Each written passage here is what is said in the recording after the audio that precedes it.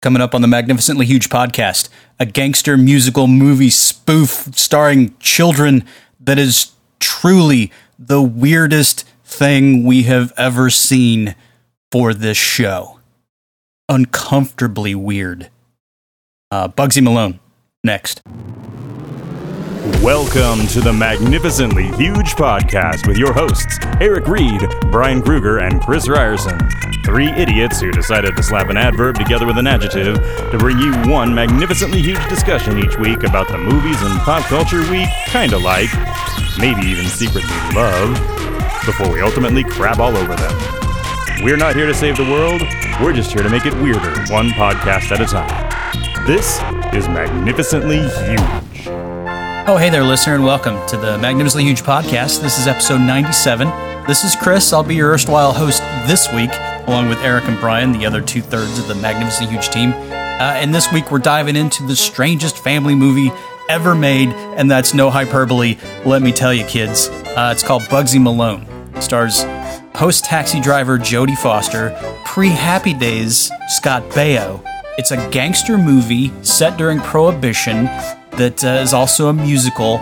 It stars nobody over the age of 16. So it's all children playing adults in a gangster turf war that uses Tommy guns that shoot cream pie instead of bullets.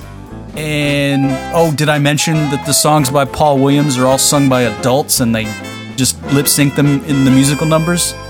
It's strangely, unnervingly weird, this movie. Loved it as a child. Because, you know, it's a fantasy. It's a kid playing Bang Bang Gangsta in Prohibition, but there's no stakes. Nobody dies. Kinda. Did I spoil it? I hope not. But it's truly astonishingly weird, this movie. And if you haven't seen it yet, get out there and watch it, because it's just uncomfortable as an adult. I will tell you that now. Maybe this is like Chicago, the musical. I don't know. It's just strange. But we hope you enjoy what we have to say about it. Because we're just weirded out now, even now, still weirded out by the movie Bugsy Malone. But if you like what we have to say about it, or anything else really, send us an email to magnificentlyhuge@gmail.com. That would be awesome. We love to hear from you. You can also reach out to us via Twitter at MagHuge. We're on Facebook, Magnificently Huge Podcast. We're even on Instagram, also Magnificently Huge Podcast. While you're there, why don't you just like the pages, follow along, like our posts, etc. Share us with your friends, and we would love that. We would appreciate it. We would be forever in your debt, sort of like the Godfather on the day of his daughter's wedding. If you want to follow the gangster motif here a little bit, then head over to wherever you get your podcasts. iTunes is great. Go ahead and give us 5 stars if you would, please. Send us a review, please. But we're also on Stitcher and SoundCloud, etc. We just really hope that you're sharing these with your friends. Lastly, head on over to our website, maghuge.com. We got shows, we got links. That's where you can find everything. So without further ado, our talk about the weirdest kids movie ever made. No hyperbole, I'm telling you. It's just strange. Bugsy Malone, coming up. Thanks.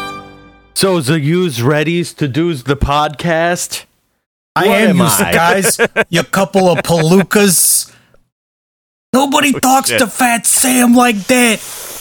Yeah. I'm not hungry. I'm starving. Oh, God. So, yeah. For dick.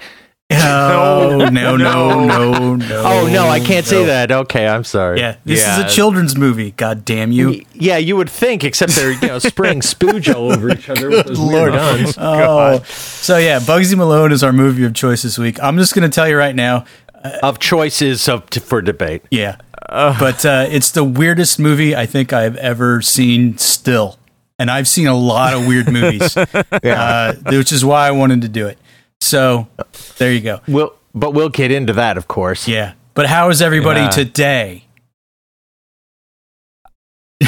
Great. Don't talk over yourselves. I love we talk over each other all the time until we go, how are you? Crickets. We're middle-aged men, so of course the answer is always, We never do the intros. Hey, everybody. Welcome to the Magnificently Huge podcast. My name is Brian. Hey, Brian. I'm Eric. Hey, Eric. Hi, Eric. And I'm Chris. Hey, Yay, Chris. we did that. Hey, guys. Yay. So The glad most we could get exciting that part out of the way. show.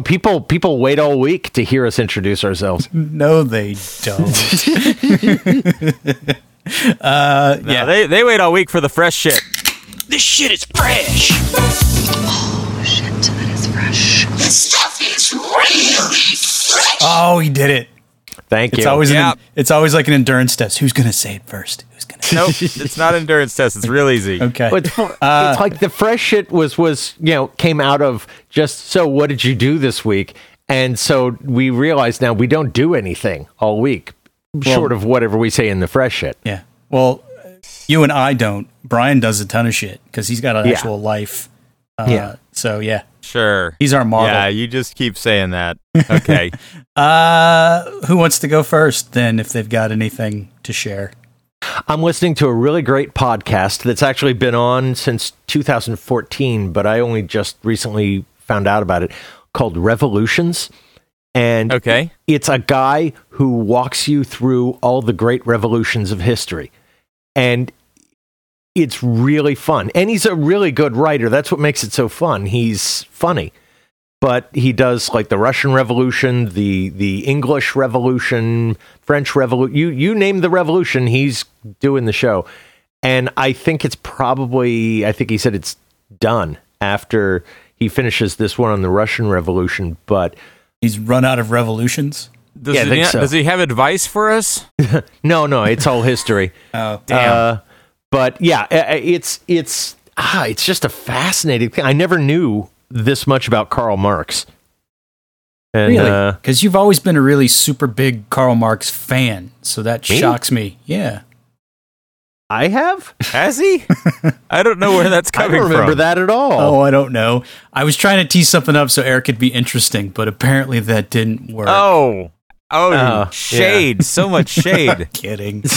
Tell us more about Karl Marx, our favorite Marx brother. Well, I'm trying to find the name of the other guy. There was another philosopher at the time who was big on anarchy. Was it And- Trotsky? Was that his name? No. He was years later. But Okay. damn it, I can't find him. But anyway, I was like listening to this podcast and he's talking about this guy and I'm like, I love this guy, because he was basically saying, yeah, the workers need to run the show, but you can't do it by force. We can't make these people do this, otherwise we're just another sort of, they're basically both anti-fascists. Yeah. And they're saying we need to stop that. And I was really into him until they got to the part about how much he hates Jews. And then I was like, oh, man. Yeah. That's kind Why'd of you a have to deal breaker. ruin it? Kind of a deal breaker. Exactly. It really is. It's like I don't get anyone who is like staunchly anti anything having to do with race or gender, because it just doesn't make sense. There are a lot of white straight men who are complete dicks. You can't tell me that race plays a part in that. Anyway, yeah, it's it's a great podcast. I highly recommend. Now, the plight of Poland had long been a cause to rally around for everyone basically to the left of Metternich since 1815, especially in France.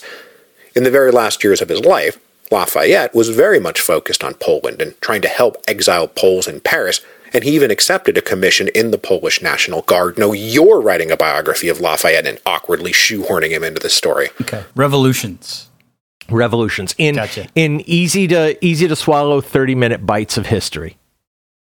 So it's like the Nice. Cliff Notes version of these moments in history then.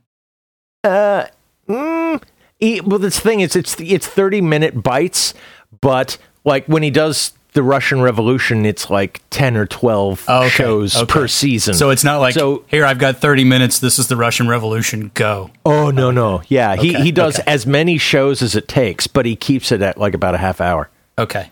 So they're like... So he's way more disciplined than we are about this whole podcast Well, thing. that's pretty much It's- anybody, really. It's part Sure. of that... it's part of that genre of thinking podcasts that we are not part of. No.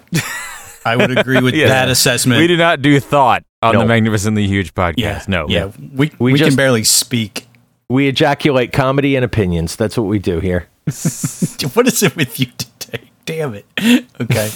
I think it was those fake Tommy guns with the whipped cream or whatever. Those were not fake. Those were so real. Everything about that movie is believable. We'll get to it. Oh boy. Is that so? Revolutions? That's Russia. That's your. All sorts of revolutions. I started with the last one on Russia when it didn't finish because I came right up to, and next week, that's when I just tore into the rest of them, and I'm doing the English Revolution now with King Charles and the War of the Roses and all that. No, this is after that. This is Cromwell. Okay. This is King Charles and Long Range Ainge and Michael Jordan. Right. Yeah. What? No. It's the Dream Team. Phoenix Suns reference. Sorry. Oh, wow. Brian busting out King Charles. Some baller Charles references. Barkley, I remember now. Good one, Brian. Yeah. Yeah, everybody got that joke, clearly. So good. Don't feel bad. Don't feel bad. He doesn't. So, any other thoughts on this, or is this like literally all you've been doing? Okay, so it's very otherwise just work and sleep. Okay, so work because sleep. I gotta say I love sleep now. Sleep is my it's my bag. I just like being not awake. Is it I your get jam? home. Yeah, some days I come home so tired I go to sleep like immediately, and I'll sleep 12 hours, and it's like binging on Netflix because I know that I don't have to get up, and I just like watch whatever dream I'm having and go, maybe I should wake up right now. Oh no, I don't have to wake up right now. It's 2 a.m. Okay, and then I sleep some more, and I do the rest of the thing. As the kids say, sleeping slaps. That's the big phrase. They say that? Yeah, if something's cool, it slaps. That's so wicker. Yeah, isn't it though? Nope. We're so dumb. Okay. Nope. Well then, I guess we can turn it over to Brian, unless you have other stuff. Yeah, sure. No. Yeah. Do you got other stuff or just sleep? Okay, sleep and podcast for Eric. Yes. All right. I got some stuff. Go. So, I went to a concert, saw 3 bands I'd never seen live before. All together? They played at the same time? Yeah. So, well, actually, kind of. I mean, they come back out and play along with the headliner. But, okay. So the opening acts, the first one was the band that BT is in, All Hail the Silence. So that was fun to see him. BT, he's one of my Desert Island discs, if you go listen to that episode. That he has a band called All Hail the Silence, which is him and one of his vocalists, and they're occasionally produced by Vince Clarke of Erasure. BT apparently goes to the EMF school of playing keyboard live, which is to say he tips his keyboard over as far as he can while playing and looks ridiculous.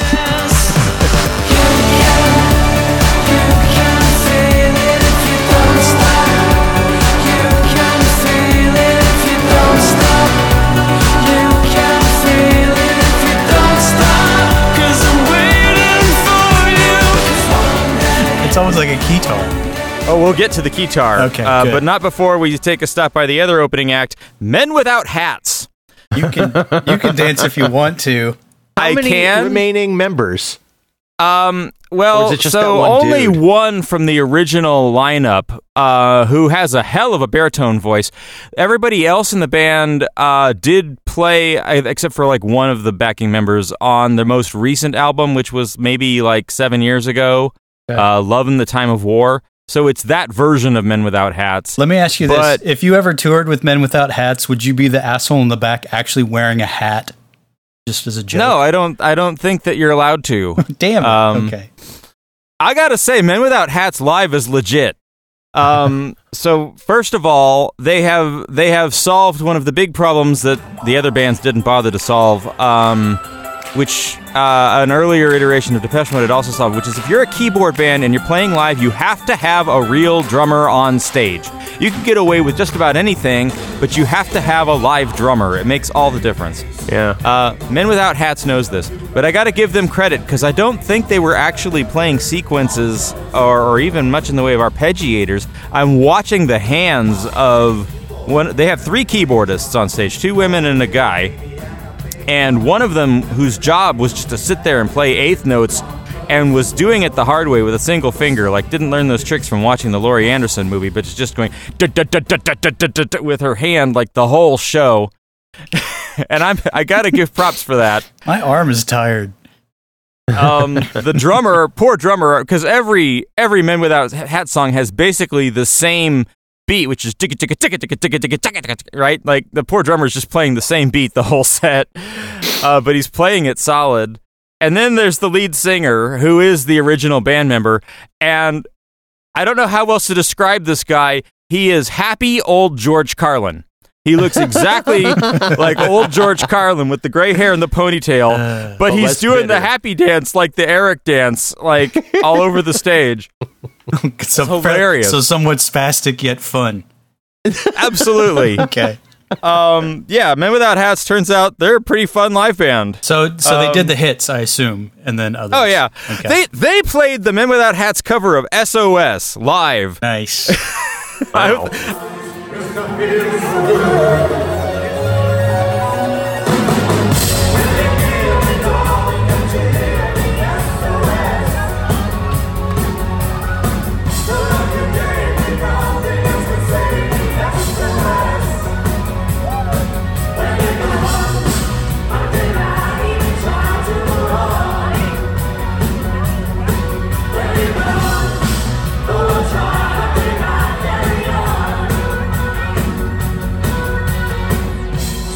I was wondering if they were going to go there, but they absolutely did, and it was totally worth it. Okay. I remember thinking they were like beyond that hit. They were a very good band. They were like not. I guess they're kind of like Devo. Everybody thinks of Devo as just the Whip It band, but it's like they had a lot more going on than that. I was always partial to Pop Goes the World over Safety Dance myself. Yeah, Pop Goes the World is their best album by a lot. And they opened with Moonbeam from Pop Goes the World, which was a great opener. It had lots of energy.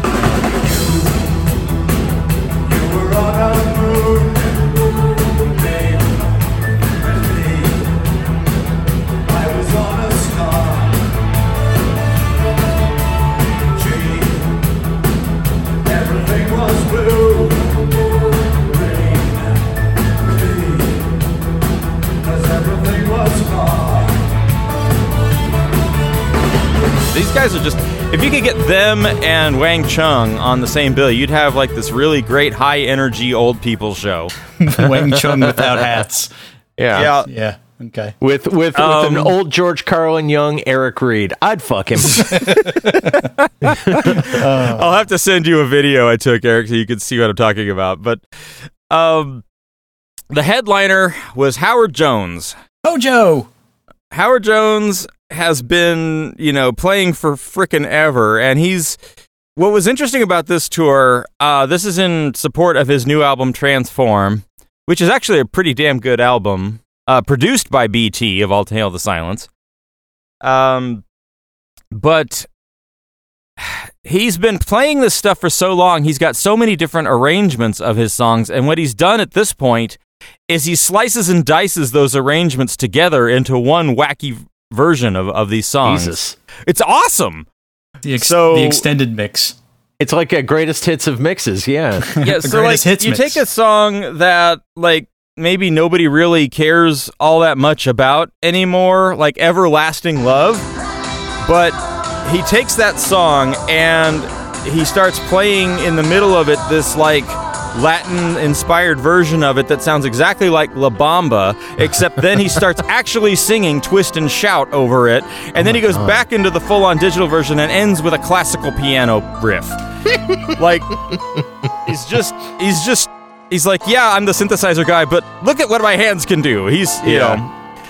So he's taken these arrangements all over the place. He's completely rewritten the song Life in One Day because he's realized that he doesn't agree with the sentiment of his own lyrics.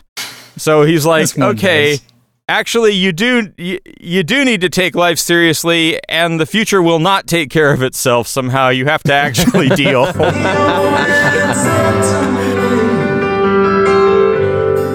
said you better bloody well take your life very seriously indeed.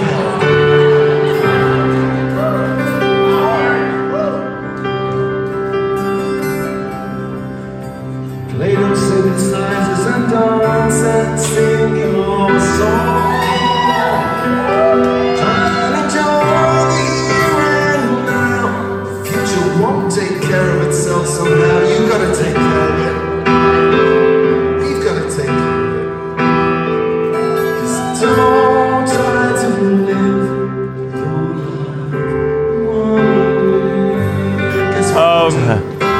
I'd love it if he did a duet show with Thomas Dudley, because it seems like very much kind like of the that. same guy. I just think it's funny when the artists get older and then they start looking at hindsight going, oh man, I think I just need to think about life a little bit more because I'm older and stupider. Yeah. How embarrassed do you think Roger Daltrey is every night? He has to sing "I Hope I Die Before I Get Very Much Older." Yeah, really. If I have to stutter one more time on stage, god damn it. Yeah. And here's the thing, right? Howard Jones is not a young man any longer. The performance was at the Celebrity Theater, which is a small venue. Like it is. There's maybe 1,000 seats the way they had it configured. Were they spinning it? No, they weren't. So they had half of it cut off. It's like a 2,000 seat theater if they don't do the theater in the round. But I saw Matchbox 20 there, man. It's just a sidebar. Go ahead. So Howard Jones proves that old men should not wear tight jogging pants, like sweatpants. It's athleisure. Old people, because when I see old women in it, it's, I'm sure, much worse. Seriously, it's all anybody wears to the grocery store here. So yeah, I feel your pain. And his whole demeanor, smart ass, don't put on yoga pants. Yeah. Poor Howard Jones. His entire stage presence is that of a TED Talk. He's got like the headset microphone, and he's walking around with his fingers steepled. It's like a TED Talk with Howard Jones. Yeah, but that's almost fitting, though. He's so stupid. That's almost fitting. I can totally see that as like a Ben Stiller show sketch now. Yeah. I will say this though, he did a bit. So in the middle of Like to Get to Know You Well, which has a great remix going on this particular tour, in the middle of it, he's got the keytar out. Oh yeah, there's keytar. And he actually does a keytar versus guitar solo off with his guitarist in the middle. And he gets some pretty good noise out of that keytar, so good on you, Howard Jones. That sounds amazing.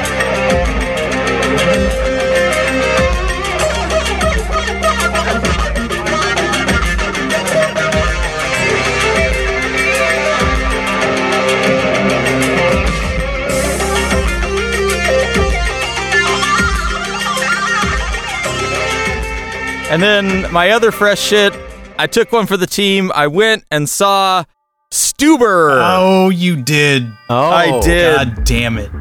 Well, Stuber is a movie. You can go see it. A commentary on buddy cop movies, or not even that original and just a buddy cop movie? Stuber is like watching 3 movies at once, because it just is completely inconsistent.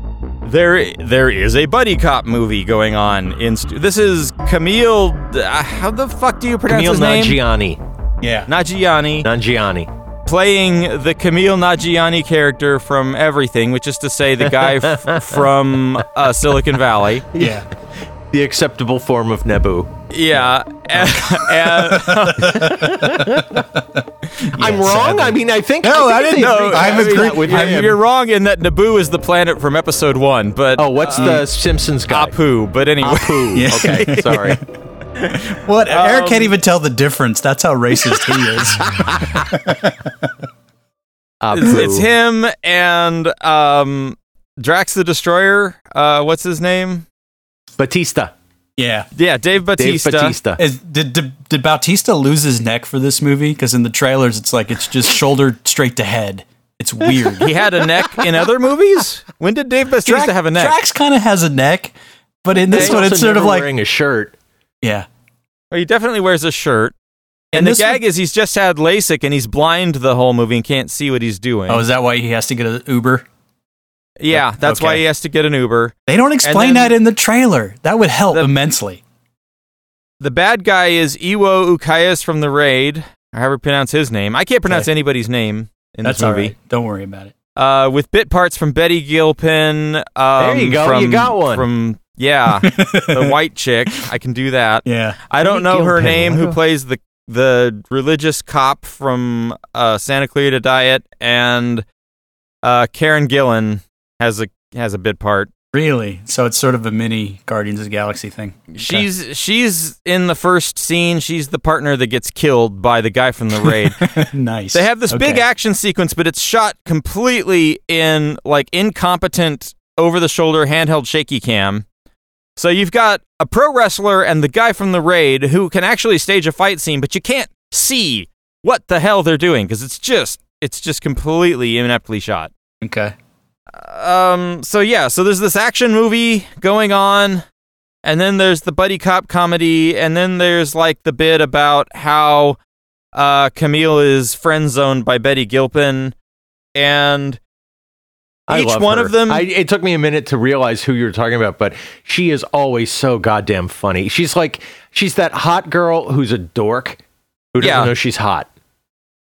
Yeah, she's the American whatever from Glow. Right. Yeah. She was in Nurse Jackie and Masters of Sex. She's in all sorts of cool shows on not normal TV. So the movie is I mean, each scene and even in the structure, like there's clearly competent writing going on. Each character has an arc and things that are set up pay off. But it's like I don't know if it's in the edit or if the editing of the script or what happened, but it's just so disjointed. Yeah, I see the trailer and I just think next, and then I think I maybe it was in front of John Wick 3. I got the trailer for Stuber, but also the trailer for the other Bautista movie coming out. Oh, the CIA guy and the spy, the little kid. Yeah, I'm like, he's totally following every action star movie paths in Schwarzenegger. It's like kick out a couple of actioners and then start doing the family friendly humor stuff. It's like, come on, man. He's got to have The Rock's agent, right? Well, I mean he's doing the same path. Stuber is R-rated. It is definitely not family friendly in the language or the violence, honestly. It's just, if you've seen the trailer, that's exactly the movie is what's on the tin. The trailer is the movie is the trailer. Okay. You know what? It was better than expected, but I went in expecting dog shit. So I got better than dog shit. It's woke. It knows that there's toxic masculinity and it deals with it in an intelligent way. It knows that the friend zone thing is kind of fucked up and it actually deals with that in a good way. It's got a better payoff than you'd think. I still like it when you called it dog shit. Honestly, yeah, it's that's nothing like Stuber a Brian. Is slightly better than dog shit. That's my review. Thank you. That's a classic Brian review. Honestly, call it like you see. Let me ask you, because this did seem to me like another one of these love letters to 80s action movies. Yeah, it is. So then the editing. I think it's interesting that you say it's shit. I'm not surprised, but is it like they knew the style of the 80s but felt they had to update it? Like they were mixing styles incorrectly. There's not enough style in this movie to say that. It really feels like they had a script and the script was okay, and then they shot it, and then they shot a bunch of other stuff, and then it just got lost in the edit. I think that's what happened. Yeah. I think anything, the editing is the style of incompetence, is the style of the edit. What's funny is that makes me want to see it just so I can answer this question for myself. Just because you said The Raid, which means they saw The Raid, which means they know what good looks like. So it's like, were they trying to John Wick basically like 80s yawn fests, It was like they were trying to do the my son even called out Quantum of Solace. In terms of like, ouch! Don't you dare! Bad shaky cam and editing. Don't you dare! I love Quantum of Solace. Yeah, but you're a man alone. You are a man alone. Sucks in Quantum of Solace. Why don't you go drink a quart of oil, you dick? At least awesome. Here, the action scene at the beginning of this movie is better than the action of Quantum of Solace because the people involved are Karen Gillan, Dave Bautista, and the guy from the Raid, who all look so utterly different that no amount of shaken camera can confuse me into not knowing who's who, which is not true of Quantum of Solace. Okay. Okay. Thus endeth the lesson. Yeah. I've been woke. Okay. Yeah. Chris, save us. What do you got? Fresh shit. Oh, good Lord. Not going to happen. I saw Colossal this week. Have you seen Colossal? Oh, okay. Yes. You familiar with this I don't even movie? know what Colossal is. No, what's Colossal? Oh, wait. It's it would have been perfect for our Godzilla show, but I just hadn't seen it by then. But basically, it's Anne Hathaway and Jason Sudeikis in this what could be like a rom-com kaiju thriller. That's right. Okay, that was out a while speaking ago. of toxic masculinity. Yeah, which I was not prepared for, because the trailer makes it look like a fun romp. Where they sort of deconstruct the Godzilla kaiju movie. But basically, there's a monster giant that appears in Seoul, Korea, just out of the blue. And then Anne Hathaway on the other side of the world in New York somewhere, trying to figure out her life in her hometown, realizes she's got some sort of weird psychic connection with it and can control its movements. And she sees it on the news and comes to realize that she's somehow linked. And then basically and then whenever she's in the park, the kaiju attacks Korea. Yeah, and then it turns into Jason Sudeikis is also someone who can control like a giant robot, and then that becomes sort of in the TV news realm. You can see their actions as what a normal monster movie like Godzilla would be, but the whole thing sort of devolves into just a whole take on toxic masculinity. It's weird. Yeah. It's a heavy-handed metaphor. Yeah, but really heavy-handed. But I enjoyed it immensely. I had no idea what it was. I'd already seen the trailer, but I'm like, fuck it, I'll try it.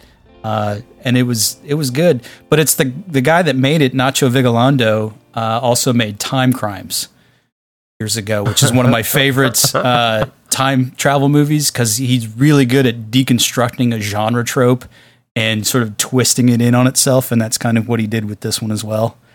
But I really enjoyed Anne Hathaway's performance, and I don't normally like her very much in movies. Yeah, no, I think this is probably closer to her real personality than a lot of the roles she takes. She's just kind of playing the sarcastic asshole version of Anne Hathaway. So it was good.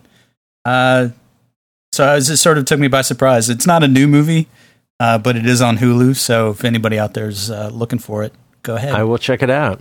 And then as a salve... It's better than Stuber. Oh, God. I would hope so. But it's no Quantum of Solace. No. And for that, we should be happy. But really, the only other thing... Did you guys see the article I sent? Blofeld is coming back for the next Bond. They're bringing Christoph Waltz back. Yeah. God damn it. Yeah. In a Hannibal Lecter role. They fucked up that last one so bad. I want them to get rid of Daniel Craig just so they can start over again. Yeah. I don't even want this next Bond movie. Everything I hear about it just makes me want to hate it. Like, it's carrying over the same woman from the last movie, and now we're bringing Blofeld back. And that's the main problem. Why would you come out of that last movie and go, "Hey, I know, let's make that last movie longer. Let's add to it." Well, and I think if they're trying to do On Her Majesty's Secret Service, they're going to marry him off, and then they're going to kill her. Yeah. Yeah, that's a good bet. And they never really established any, emotional bonds with any other woman, and they were like, well, we can't do this all in one film. Why don't we just stick with that last one? Yeah. That's what I say. What else have you got, Chris? Well, we'll end on a whimper. I stumbled onto a treasure trove of Bert Kaempfert music this week on Spotify, and that's all I've been listening to all week. Bert Kaempfert has the mad hits. Bare Naked Ladies has it right.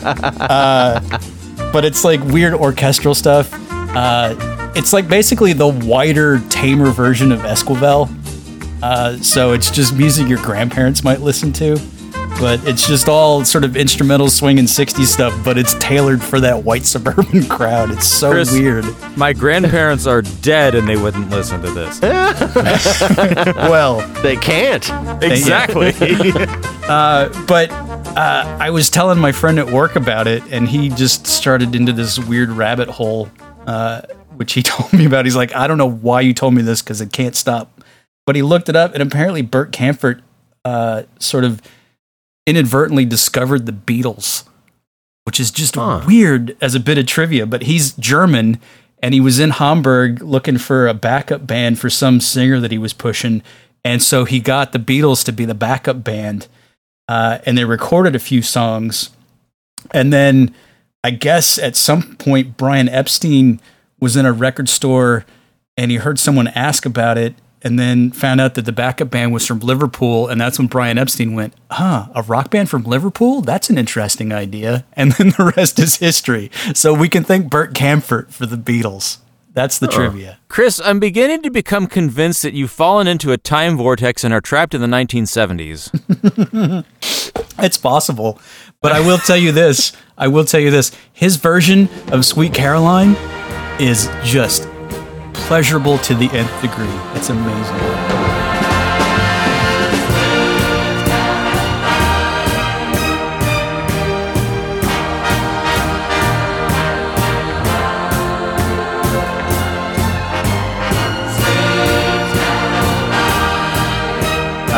But yeah, if you ever have an opportunity to hear some Bert Kaempfert and his orchestra, do it. Oh, you just heard it. You just heard it right there. Yeah.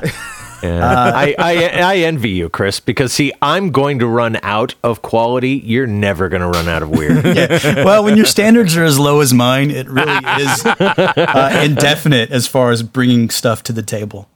Speaking of low standards, we have to talk about Mad Magazine for a minute. Oh, that's true. Yeah, I wanted to bring that up last week, and I just spaced it. Yeah, way to drop the ball. Mad Magazine is going to cease creating new content and yet keep publishing old content. Oh, that I didn't know. I only thought they were going out of print. No, they're going to do like a couple a year, but it's not going to be new material. So they're because basically shuttered. What Mad Magazine was all about was talking about the past, right? Like they weren't doing. I think it's because post Don Martin, they never really got anybody new and awesome, right? I mean, that was part of the problem. The other part is it got loaded with ads. Yeah, now, full disclosure, I don't think I've read Mad Magazine since I was like 14 years old. So, yeah. I as far as I know, Don Martin is still there, Yeah, no, he died years ago. But I'd come back to it every few years, and I caught a couple of the issues with ads, and I was just like, oh, why bother? Well, it's the same. It was the same thickness of the magazine, so they actually sacrificed content pages for plus ads. They went to full color, didn't they? Yeah. That's to me when I read that, I'm like, oh, that's not Mad Magazine. You need the cover, which is color, the fold out, and then everything in between just has to be the black and white. That's the classic. Exactly. It didn't have that shitty kind of paper quality. It was much slicker. Yeah. Mad Magazine is just by definition not slick. No. Mad Magazine is National Lampoon for kids, right? Basically. Mad Magazine is your first subversive counterculture magazine. It's the first thing that you run across that says, "Hey, you know what? All the adults are fucking stupid and they don't know what they're doing." Yeah. It's definitely for me anyway. As a kid reading it, it was a gateway humor drug that opened up a lot of avenues that I probably would not have explored via humor had I not read it. I don't think Weird Al Yankovic would have happened without Mad because he opened up irony and parody. Yeah.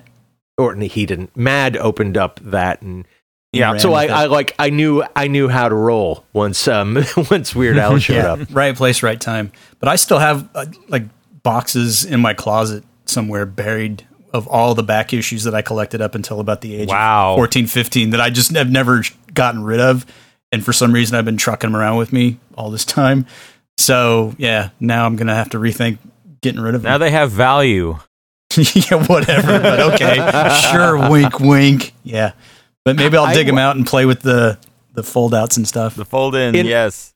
In high school, at a used bookshop, I picked up, like, a 1965 issue of Mad. It wasn't a collector's. It was just an old one. And I didn't understand any of the shows, and it was still hilarious. Yeah. It's like, it was that kind of good. You didn't have to know the source. The jokes themselves were funny. They knew how to write them, man. Yeah. So, R.I.P. M.A.D.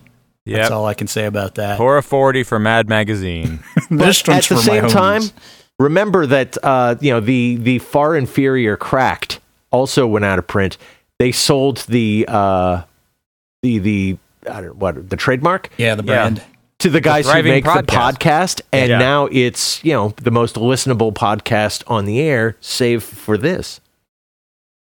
That's true. Oh, us. You meant us. Gotcha. Yeah. Okay. No, This podcast is a rocker. You got to listen to this. This. Okay.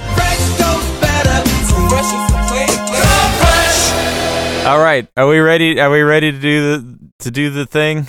Yeah. Yeah. I got nothing okay. else. Yeah. Let's get Bugsy Malone, fellas. Oh fuck! I'm just so annoyed that we had to do this.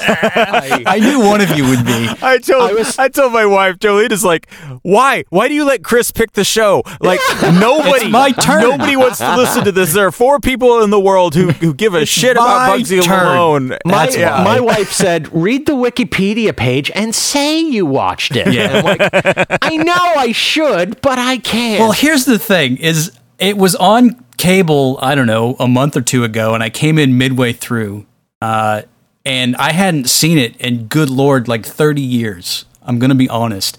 It was a movie that I watched on reruns as a kid, and I enjoyed, because the whole thing is just sort of a kid's movie fantasy thing. Yeah, I really enjoyed it as a kid. Yeah, but as an adult, I was watching it going, this is horrifying. I think this is bar none the weirdest thing I have ever seen as a movie. And that's including everything I've seen.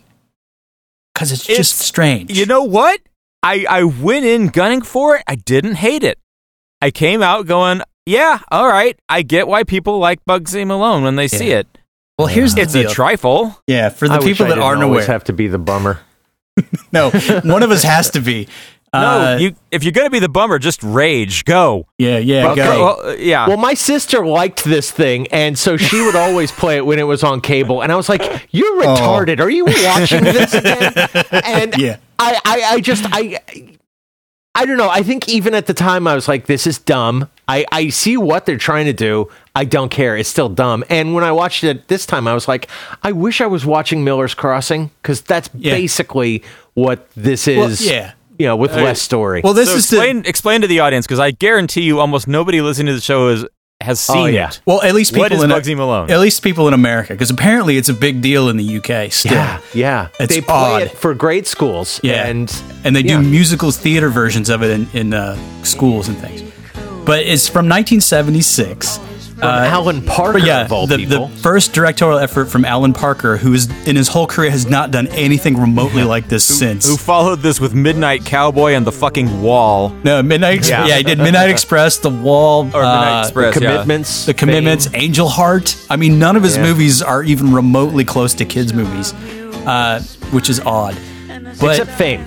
Yeah. Fame is a kid's movie, except for that Sure. Trey Jolie Coco part. You know, that's not so kid-friendly, but... But apparently he had been telling stories to his kids on road trips to keep them quiet, and one of them was about like this gangster thing, and so that sort of evolved into him doing a movie, because he'd done commercials and things, so that was like his segue into making a feature, and they got financing, etc., and then he took his kids' own advice and decided to make it a cast with nothing but kids under the age of 16. So that right there is weird, because it's a gangster movie with kids all under the age of 16 pretending to be gangsters and such from the Prohibition era. It's like a gang war between 2 mob bosses. And then, here's the other thing. Let's make it a musical. We'll get Paul Williams to do the music, but we'll run out of time on the production, so all the kids will have to lip sync to adult voices. Yeah. to this, and then by the way, they don't have Tommy guns. They've got guns that shoot whipped cream and stuff that are apparently lethal, because the kids that get shot with these cream puffs disappear. But they don't show them falling over dead. They just show them getting hit with cream. They show them with the whipped cream splattering all over their face like white blood, and then it's cut, and I can't not think of The Wall when I'm watching this, and it's just like, there's just kids dying left and right, just brutally being killed. So throughout this movie, it's fucked up. There is a scene where a kid is getting a shave at the barbershop early on, and gets assassinated, and I swear to Christ, it is just like Mo Green in Godfather 2. Well, that's the thing. It's that same quality of cinematography, it's that same pacing, except the violence is faked, but that's kind of I don't know. Yeah, they put the towel over his head. They turn him towards the door. The other guy steps through the door. The Tommy gun abruptly shoots him, kills him. Like the violence and the pacing and the way it's cut is all classic gangster movie. It's shot straight. It's completely straight. Yeah, it's just that there's kids. Yeah, it's a full-on 1930s Warner Brothers gangster movie. All that's missing is Edward G. Robinson and Jimmy Cagney. I think they kind of got that in Scott Baio and the kid from Fish. I mean, which kid from Fish? I think they were good kid replacements. Do you remember the? Oh boy, this is a deep cut. Okay, Barney Miller. Had that Detective Fish, and Fish had a spin-off. And in Fish's spin-off, he had an adopted son, and the adopted son was Fats McGillicuddy or whatever the Fat fuck. Sam? Yeah. Really? Okay. Yeah. Interesting. Well, that's what's the... Go ahead. Yeah, I want to go into that. It's the way Alan Parker cast this thing, the way he directed it, like, normally you think of child actors, and you think of child actors like trying to be cute or trying to be precious. No. These kids are playing it like adults. Yeah. And it's so weird. And they've got like mustaches and shit. The story on the casting of Fat Sam is Alan Parker. I mean, I guess he did like thousands and thousands of screen tests, but he took like a year to cast this thing, a whole year. He went to a school and he asked, like, who gets in the most trouble? And everybody pointed at this one kid, and that's Fat Sam. Yeah. And then I saw a documentary about the what happened to the cast of Bugsy Malone, and that guy is just that guy. He's just this fucking guy from Brooklyn. Yeah. Well, even Baio, that was like one of his first movie roles, and went in, and I guess he just didn't want to be there, so he was just a total wise ass to him. And they said, yeah, that's our Bugsy right there. It's like, oh fuck. And then Make America great again. What do you think of that? Huh? Make America great again. Yeah. And then Jodie Foster was coming off of Taxi Driver. And she's playing. She's amazing. Yeah, and she's playing Tallulah the Chanteuse, the gun mall. But she's 12. And it's like, I could swear to God, it's like, you gotta be 18 in this thing, because you're throwing off all of this vibe, and it's making me weird. I feel she's weird. Jodie Foster coming off of Taxi Driver. Yeah. So duh. Anybody he has seen Iris Taxi Driver, I was just like, God damn it, she's the only one, like, I think with the emotional intelligence to bring it in this thing. Yeah. No, she had just filmed Taxi Driver, and she'd been acting since she was like 3. And I guess the way that they got her to come over and do it was that it was because she was going to be on set with a bunch of other kids her own age. They got there and she realized that she was the only true veteran. So they kind of left her alone to do her own thing, because they had to coach all these other kids who weren't actors to do this thing. So it's kind of weird. That was a big year for her, because it was Taxi Driver, The Little Girl Who Lives Down the Lane, and Freaky Friday, I think, all came out the same year. Do that movie. That movie is fun. What, Freaky Friday? No, The Little Girl Who Lives Down the Lane. Oh, okay, yeah. It's a very disturbing movie. Yeah. So it's Jodie Foster is like the only tried and true professional actor in this whole troupe. And it shows. Doesn't matter. He gets great performances out of the other kids. The only one who really sucks is the love interest, because she hates Scott Baio in real life. She found him repulsive. And so she has no chemistry with him. Yeah. One sympathizes. But you're talking about the girl that played Blousy? Blousy, yeah. Okay. In the interview, she's like, she was so irritated because she'd go back to the Holiday Inn where they were all staying, and all the other girls were like crushing on Scott Baio, and she's like, ugh. And I guess they had to do like a million takes of the one scene where she gives him a hug, because she just would like, and like barely touch him, and you're like, no, you have to hug him. And eventually Parker says to her, like, listen, if you don't hug him for real, we're just going to keep doing this, and you'll have to do it a whole bunch of times. So just get it over with. Yeah. So there you go. But yeah, the whole enterprise is just so strange to me, because I mean, I think they had like $1 million budget, which in 1976 was not super cheap, and they built that whole soundstage to look like the New York City. It's like 3/4 size. Like everything is shrunken. It looks almost like a miniature, but it's not, because it's just kid sized. Because it's kids. And then when you watch, like as a kid, you don't really care. You're thinking, oh, this is fun. That could be me. And it's just a fantasy world. But when you watch it as an adult, the first thing I started thinking was, what kind of parallel universe is this where nobody lives past the age of 16? How do they make other children? I'm like, this is like a weird Star Trek episode. You know, it's like I wandered into this planet where it's nothing but children gangsters. It's just weird. This suddenly is a really great Star Trek episode. Yeah, it is. That's what I'm saying. It's like you take that one Star Trek with the kids who take over the ship, and then you meld it with a piece of the action, and then you just make that one weird fucking episode. Yeah. Yeah. It's just so strange. And you gotta talk about the cars. Yeah, the push pedal cars, like the bicycle cars. And then they when a guy have to leaned in to talk to somebody in a car, and I realized how short the cars were. I was like, oh wow, they really thought about this. Yeah, that's when I started noticing the buildings, and I was like, oh yeah, they're designed to look like Model T type normal 30s cars that we're used to in the movies, but they have to pedal them like bicycles, and then they dub over the sound of the car going every time they drive through. But they legit like drove these cars through fences and into lakes and stuff. Like it's so weird. Made the kids pedal the shit out of those things. But the basic story is Fat Sam the gangster and his crew run the Speakeasy called Fat Sam's, and then get into a turf war with the up-and-coming rival gangster Dandy Dan.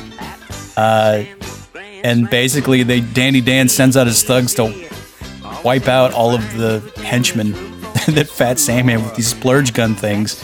And that was, notice the other thing too, instead of the splurge gun, like the handgun was just basically a custard pie that you throw at somebody. Yeah. And they're like, and I want to call out the pie thing, because at one point somebody's putting on a show like at the Speakeasy, and part of the show is throwing a pie in somebody's face, and I'm like, did they just kill somebody? That's exactly what I thought. That's exactly what I thought. That's a stuff film. No, that was Blousey having her daydream about being on a film set. And then she got it into the scene, and then like her scene was to basically shove a pie into the guy's face, like a Mac Sennett kind of thing.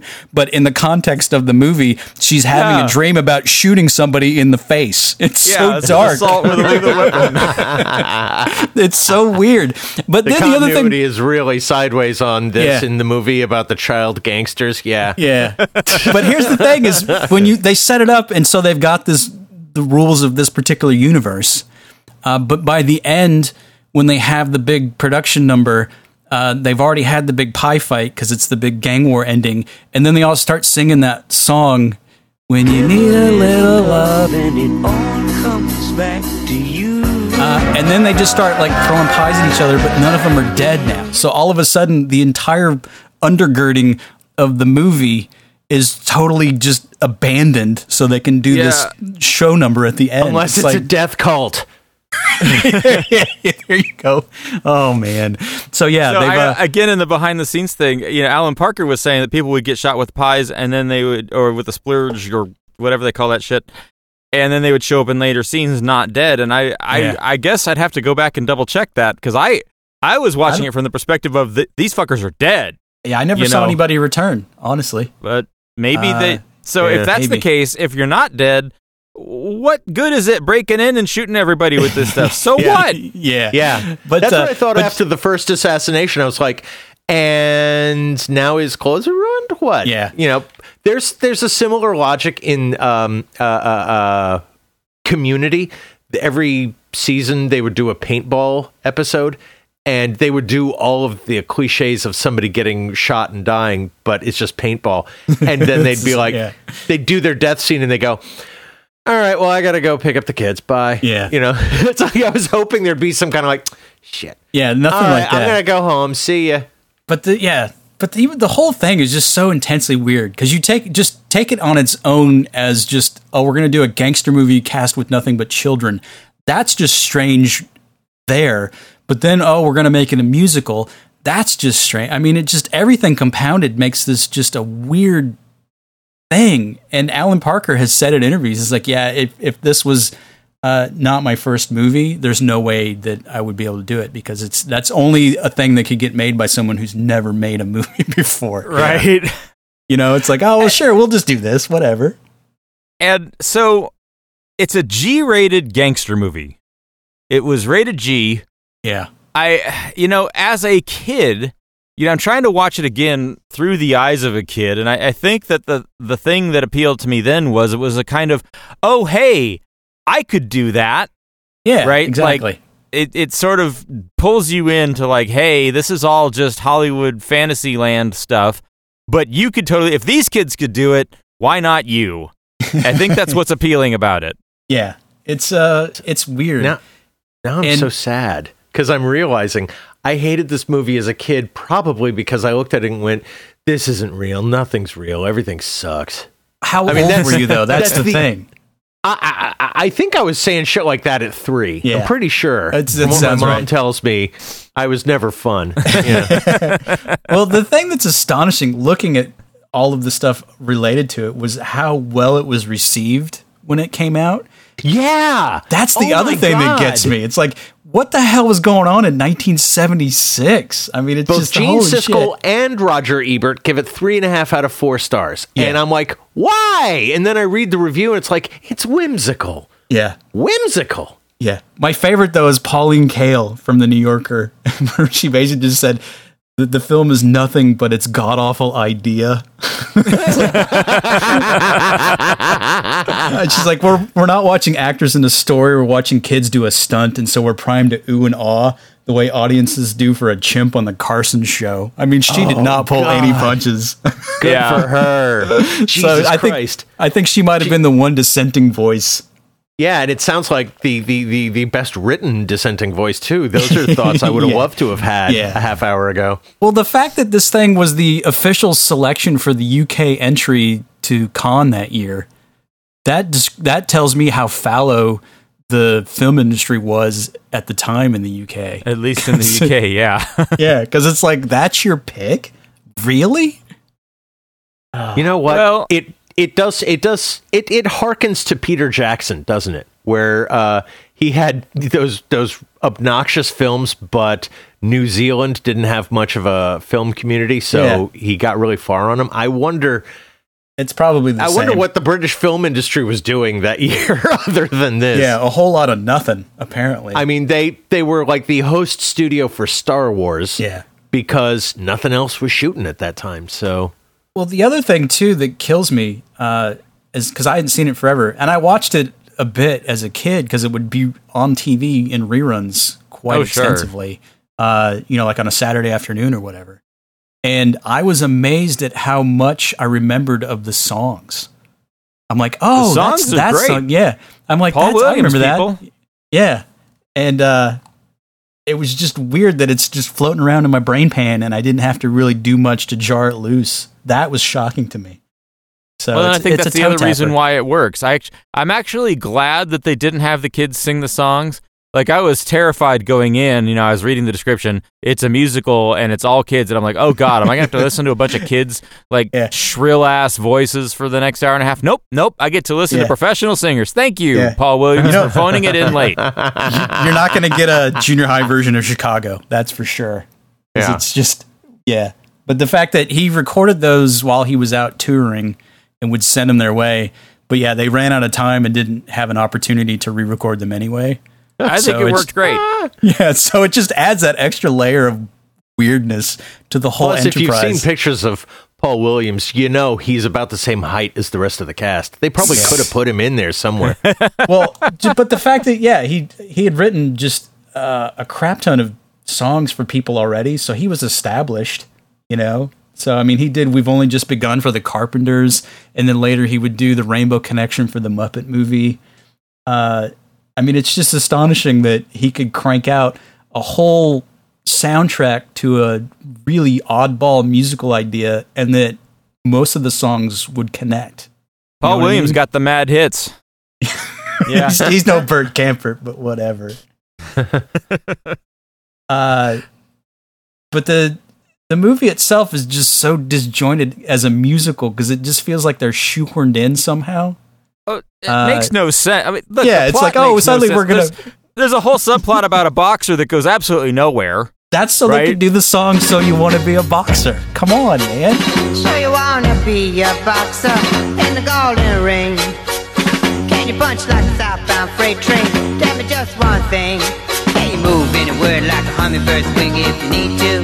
Ooh, that's fast. Can you bob, can you weave, can you fake? Yeah, and then as soon as the song is over, nothing about the kid being a boxer. It's gone. That was it. It's just like they saw a bunch of like old 30s gangster movies. Were like, okay, we'll do that scene and that scene and that scene. Yeah, and we'll cast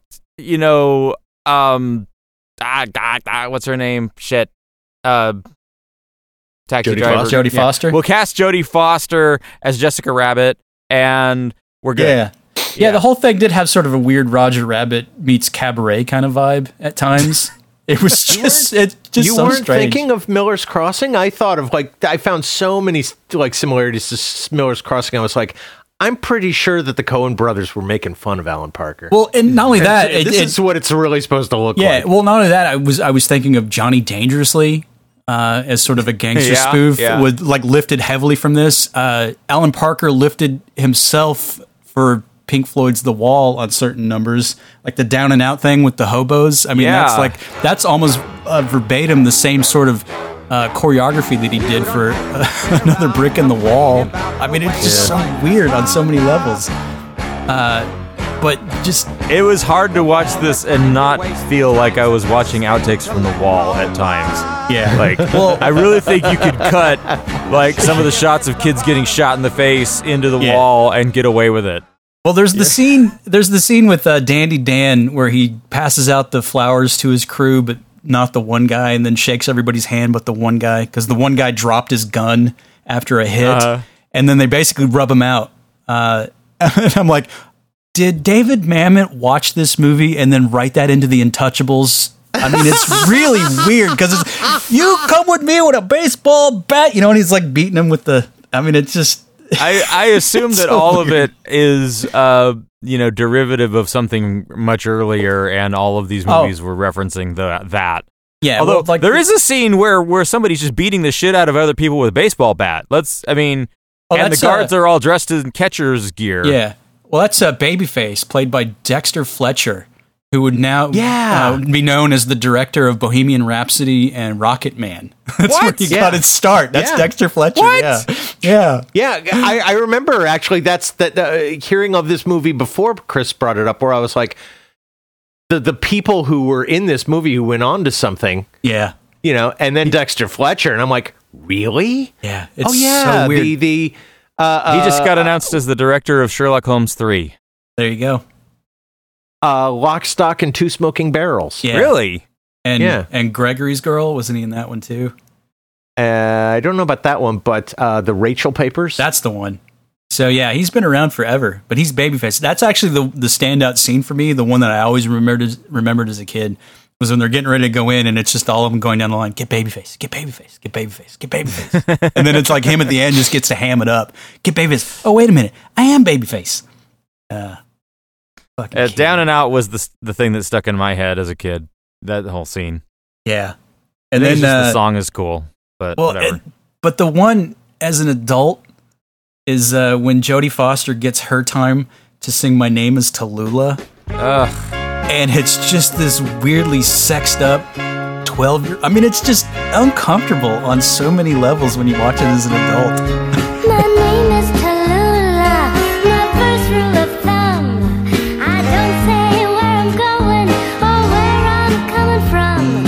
I try to leave a little reputation behind me. So if you really need to, you'll know how to find me. Well, and you're watching the kid actors, reacting to Jodie Foster, and again in the interviews, they were like, "Oh yeah, no, those were legitimate reactions. They were all like hormonal and like, oh my fucking god, a girl touched me." Yeah, it is just so strange. I just imagine in my head like the pitch session to get this movie made. And it's like they're all just smoking weed and whatever. Just, okay, gay. It's a gangster movie, but with nothing but children. And there's gonna be songs. You know what I mean? It's like there's and all no the way. Bullets are cream pies and the cars are bicycles. Yeah. It'll be G-rated and be fabulous. People will flock. I tell you, Morty. I mean, it's just come on. And it works. Yeah. It actually works. No, it doesn't. No, it doesn't. Oh, God. But the thing that gets me is how well received it is to this day in the UK. I mean, it won a bunch of BAFTAs. It won the BAFTA for the screenplay by Alan Parker, which is just... That doesn't make any sense. What the hell was 76 like? And you know? So it's much beloved. I think I can't remember what list it was. It must have been like Empire or something, but it's rated somewhere near the bottom. It has like 353 of the 500 greatest movies of all time. Yeah, which is just astonishing to me. It's like, what in the hell is going on? Because it's such a strange movie. It's still strange. It will always be strange. And I don't get it. Which is why I wanted to talk about it, because I feel like I can exercise myself now. I can move on. I think that's fair. I guess the real question is, if you knew somebody, if somebody you liked asked you about this movie, would you recommend it? I would, on the basis that everybody needs to see it at least once to understand what the fuck it is. I mean, it's an oddity to be sure. So, but Chris it's not is a sadist. Yeah, but it's not anything. I think my problem is also, when I was a kid, I didn't get into kid movies, and this is one of those things that like kids are shown, like, here, you'll like this, don't you like this? Isn't this something you like? This is for kids. Yeah. And I was like, fuck you. And so I think that's probably why I didn't get into it, because I have no nostalgia for it. But if you were watching this as a kid and you did get into it on a kid level, like, you know, a sane, rational kid does, you probably would like it. Well, for me, I would watch it, and I didn't really take it at face value. I think in my head, because I, as a kid, watched a lot of movies on TV, so I would correlate it to actual gangster movies, and so I knew those aren't splurge guns shooting cream pies. Those are actual Tommy guns, and they're killing these people. You know what I mean? That's not sarsaparilla that they're kicking the barrels over. That's liquor. So I would make the corollaries in my head. So to me, it wasn't a kid's gangster movie. It was like an actual gangster movie. So that was the connection that I made. I just figured out how to make this movie really awesome, is reshoot the ending, and suddenly, like, you know, Bugsy snaps out of it, and he's a grown-up, and the whole thing is Shutter Island, and it's like the walls are covered in blood. Oh, that would be hot. Yeah. I think so Eric doesn't like it because the violence was tame. That's the problem. I think we've just solved it, fellas. Yeah, I would recommend it to a kid. Like, I'm sitting here going, I would recommend, if you said, okay, we're going to make this kid watch Newsies or Bugsy Malone all the way. Well, yeah, but that's like kind of... Would you give them some kind of primer so they would understand the gangster references? Because not necessarily, no. No, just let it wash over you. Like, just be assaulted by Bugsy Malone, and let's see what happens. Back in the 20s, everybody was short. Well, you know, the song says it all. He's a sinner, candy-coated for all his friends. He always seems to be alone, but they love him. Bugsy Malone. How did we... This whole time, I never thought of it until right this moment. The scene in Airplane, How Do You Like Your Coffee, with the two kids. Excuse me. I happened to be passing, and I thought you might like some coffee. Oh, that's very nice of you. Thank you. Cream? No, thank you. I take it black. Like my man. Yeah, exactly. I had that thought watching it as well. I'm like, that's funny, but they snap you out of it. But because you start thinking about who saw this movie Bugsy Malone and then made something later that referenced somehow and you can start finding all of these references. Like, holy shit, this is like the most subversively influential weirdo movie ever. It treats the kids with more respect than just about any kid movie I can think of. Yeah, it does. It's just like, no, you get to be an adult in this. You don't have to be a kid, a precocious kid. You're an adult. Play adult. That is true. So I guess, but it's it's an interesting failure to me at best, and that's all I can really say. But it's definitely the weirdest thing I have ever seen. Still, I stand by that. Okay, the challenge is accepted. Okay. All right. If you've got a movie suggestion for something that's even weirder and you want to force us to watch it, there's ways to reach us. And we want fucked up that most people have never heard of. Go completely sideways. You know there's that thing you saw when you had a fever at age 11 that was on Cinemax that you thought you dreamed. That's the one we want to see. Yeah. So here's what you do. You go to our website, maghuge.com, maghuge.com. You look at our old episodes, so eliminate anything we've already done, because we've done some stupid-ass movies, okay? Yeah. So you look for our old episodes there, and then at the bottom of the page, there's ways to reach us. There's a link to our Twitter feed. We're at MagHuge. There's a link to our Facebook, where we're Magnificently Huge Podcast. There's a link to our Instagram, or a link to email us, magnificentlyhuge@gmail.com. Send us your worst, people. Bring it on. Yeah, totally. Hey, you know what? If you think you would leave a voicemail message, leave that message too. If enough people ask, fuck it, I'll send up a voicemail. That would be cool to have actual audio from listeners. Yeah, but no fatties, please. You're a dick.